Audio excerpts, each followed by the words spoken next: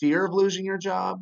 I would say don't let fear impact your performance. Just keep doing what you do, crush the present every day. What you can do is get a resume in place. That is Matt Furman, CEO and founder of Core Group Resources.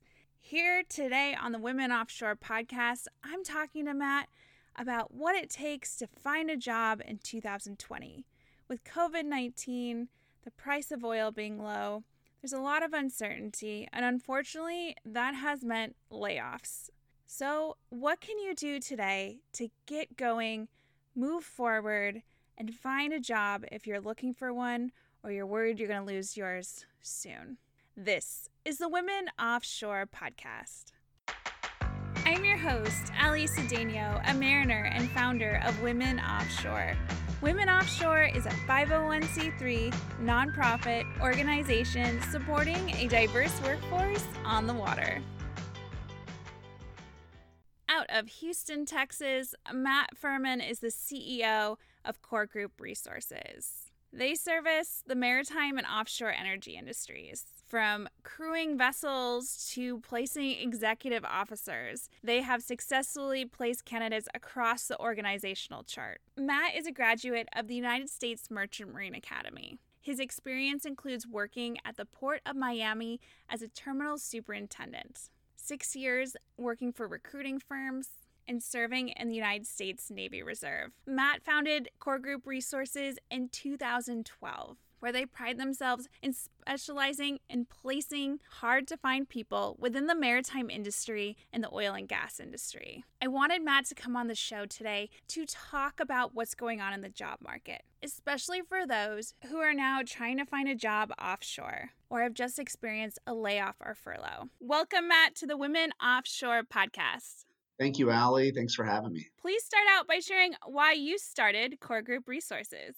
I started Core Group Resources in 2012 because I believed we could do recruitment better. I treat recruitment as a mission field, helping people find opportunities and helping people in career transition. So I have a passion for the business. I'd worked for a couple companies that were venture capital backed at the time, and I just felt like being on mission and venture capital backed or private equity backed didn't mix. And so that's one of the main reasons I started. I thought I could do this service better, and plus it was my own mission field. So at Core Group Resources, what kind of services do you provide? We focus on the maritime and offshore industries. We do executive search. We do contingency search, which is just kind of middle management. We do contracting, so staffing, contracting, and then we also do expertise contracting as well for niche projects or niche maritime skill sets. And then we do offshore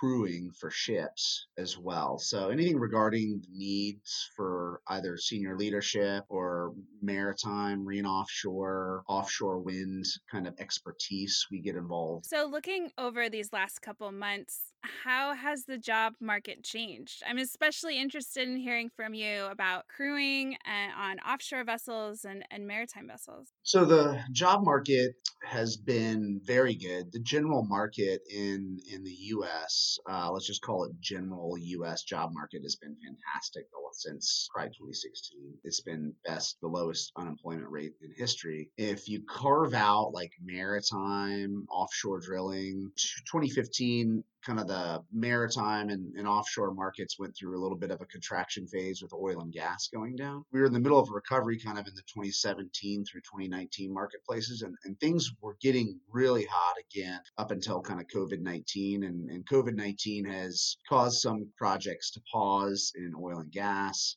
So we've seen some disruption there. General maritime shipping, there's been some slowing of cargoes, on the ro-ro side and general bulk cargo side. The container side's been down a little bit. So there's definitely been a blip to the system. A lot of the traditional maritime clients seem to be holding right now. They're just kind of in a hold mode. A lot of the oil and gas clients that we talk to, it's all depending on projects. So if Shell, Chevron, BP sees up like CapEx expenditure for specific projects, then we can see layoffs happen at that point. The market was so hot up until kind of COVID-19 point of impact that it's hard to see just yet, especially with all the government cash hitting the system, which is creating a little bit of a bubble. The job market is going to continue to change. I think you're going to see more contracting, spot contracting type work over the next couple of months as people, their vision of the future is a little bit short right now. So we'll see a little bit more of that. The job market right now, there's a little bit of a hold pause. Government side right now seems to be pretty good. Government contracts are still running. So we're seeing a lot of government cash hit the system. So I think that's going to keep things elevated for the time being. And then maritime, like anything else, we're pretty resilient transportation and critical infrastructure. So I don't see a radical change. I see a little bit of a pause, and then we'll see an uptake probably towards Q4 this year. Yeah, that would be great to come out of this and finish 2020 strong. So, how has the COVID-19 pandemic affected your services as an entrepreneur? Anytime vision gets short for companies, hiring kind of can get put on hold a little bit. Our main service line for people has not really changed currently. Some contracts did dry up, more oil and gas centric. Government projects and standard maritime companies are still looking for really critical niche skill sets, and that's like our main focus. So I don't our services haven't really been affected except companies that touch oil and gas right now because the price is down. I would say that's kind of the biggest thing we've seen overall. And then some disruptions on not being in the office as well. So you may have some work going on, and since people are in the office or not in the office, being able to interview and make decisions, that slowed things down a little bit. Talking with people that work offshore who are really concerned that they might lose their job, or some have experienced layoffs recently, what can they do to start today to move forward? There's 2 points to that question. If someone's lost their job, I'll give them the survival pack. Survival pack looks like this. It's don't be too proud to pick up spot contract work, including Uber driving, anything to kind of fill the bank account. Typically, though, when someone loses their job, the psychology around that is let's go find what I've been doing at a competitor or in the marketplace. And so people exercise their kind of known relationships in their marketplace to get picked up through their organic networks to try to get something similar. I would hold with that. And then you have your kind of 90-day hold out for the right job, 120-day maybe kind of reduce your expectations after the 90-day period, and then look for, something similar. And then if you are holding on geography or not looking to relocate, that's something that you just have to consider. It's a timing game. Fear of losing your job, I would say don't let fear impact your performance. Just keep doing what you do, crush the present every day. What you can do is get a resume in place and start contacting companies like ourselves or other agencies that do kind of more confidential job searches on your behalf to kind of de-risk your desk a little bit. I would say the fear is the worst thing that can creep into the job marketplace during times like these. And so again, maritime's a niche skill set and not a lot of people have it, and it controls 95% of GDP. So I look at that word fear and I kind of laugh at it in maritime. There will be work. That's good to hear. Looking back at my career, I went through a period early on where I was just a year out of school and we were going through a recession. It was hard to find work. And it took me several months. Actually, it took me 8 months to find a job. I am concerned now for those who are early on in their careers, or they've just graduated from college, perhaps a maritime academy. For someone who is new to the industry or just trying to break into the industry for the first time without that previous experience, it can be especially difficult to get an interview. So, what advice do you have for those looking to find a job with almost or absolutely no industry experience in 2020? I would say use the word internship a lot. Go to companies and ask, hey, can I do an internship for you? Yeah, either, maybe and push for paid, but start at maybe like an hourly part time. The trick is to get into a company to add value. When you add value, it's you come in and you do enough work to add value so that when you leave, there's a vacuum felt and they want you. So I would use the word internship. If I'm getting out of college right now and it's a bad job market, you apply everywhere, but you also also leverage your alumni network to set up internships. And maybe you do onesie twosie internships, 2 weeks here, 4 weeks there, a month here, and you'll eventually get siphoned into an opportunity. That's what I would suggest in these types of environments is really pushing the internship route. Yeah, that's good advice. Not something that I've heard from others. So I appreciate you sharing that. And I could see how opportunities would result. I'm actually interning myself right now until something opens up. So, another thing that I think a lot of people can do right now is look at their resumes. Is it true that employers spend just a few seconds looking at a resume that we all put maybe even hundreds of hours of work into? You have somewhere between 9 to 14 seconds on average with someone looking at your resume. What they look for typically, and I'll take you through, I mean, I've probably looked at 100,000 resumes in my career, and I can take you through what I do. I'll look at a resume, it'll come in.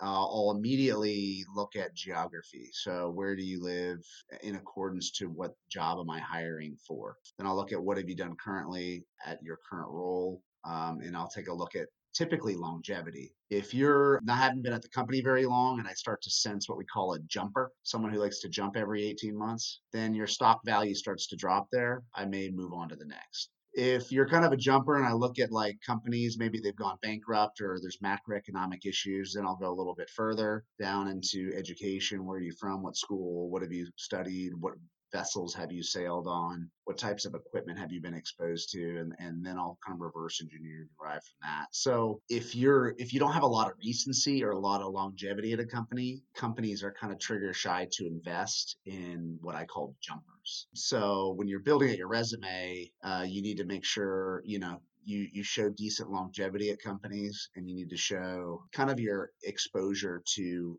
niche equipment. So if it's marine engines like Wärtsilä, MAN, what have you touched? What have you gotten your hands on? Even go all the way down into hobbies, and take a look at, what kind of sports did these people play? Were they team? Was it team captain? I'll look at that as an outlier, saying, okay, I got a soccer team captain here who can lead people. They're probably going to present pretty well, and I'll go in there. So I'll look for the little nuanced stuff outside of their professional experiences. There are also things that people could maybe adjust during this time, such as the formatting. Are there some common mistakes people make on their resumes that can be fixed right now? I call it a page a decade. If you've only been in the working environment for less than 10 years, you need one page, period. If you're 2 decades, you need 2 pages. If you're 3 decades, you need three. Like, get your bullets flat, probably no more than like 3 to 5 bullet points per job, and do not write a dissertation essay, or your resume will go somewhere to die. Make it really clean, concise. Almost, you could even guide them to your experience against the job description that you see to help them, see the value you can add through a resume. What about cover letters? Those can be difficult to write. Are cover letters necessary? If you're representing yourself as an individual to a company, I think cover letters are necessary. I think it gives a good snapshot. If you're going through like an agency like ourselves, cover letters are not necessary because we become your cover letter because we're your advocate. Think of the cover letter as your own personal advocate. So the cover letter is you writing about yourself almost in third person as to how you can add value. It becomes your advocate. If you're using a recruiter, you don't need a cover letter because we become your advocate at that point. You just need a resume. Gotcha. I learned something there. I did not realize that it was supposed to be more of an advocate for me than a personal letter. So, how can someone learn more about Core Group's services? You guys go to coregroupresources.com. You can kind of go to our job board, see what kind of jobs are working. We do, newsletter once a quarter, usually, with kind of what we got going on. We'll always pick up the phone if you call the main line and ask for a consultant who's working a particular job, or even ask for myself. We're always ready and available to help guide people through this, this career lantern. So I just say our website and our main line, and I'm always available as a shameless self promoter on all social media platforms. So if you shoot me a quick message, I'm pretty quick to get back to you. One last question for you. Do you have any last pieces of advice for someone who's job searching right now? You'll see a lot of jobs posted. I hear it all the time. I've applied to 100 jobs. I haven't heard anything back. They get dejected. They start having self-doubt. They think it's them. It's not you. These companies typically will put someone with no experience behind the desk to review the destiny of all the applicants coming in. And it's not you, it's how these systems are structured. My advice is to pick up the phone and call into these companies and present yourself to either HR or the hiring manager that has the headache on their desk, and present yourself. If you stay behind email and you stay behind just the easy click send, your probability decreases rapidly. And the art of picking up the phone is dying. People are getting comfortable with text and email. And so if you have enough courage to pick up the phone and call, it actually separates you from the masses. Great. That is fantastic advice. Really appreciate you coming on the show, Matt. Thanks so much. Thank you, Allie. Thanks for tuning in to the Women Offshore podcast. This has been episode 25. What did you think of the show? Leave a rating and review in Apple Podcasts. Additionally, if you want to propel Women Offshore forward, please visit womenoffshore.org or womenoffshore.shop, make a donation, or purchase some swag. Until next time, stay safe out there, and I'll talk to you soon.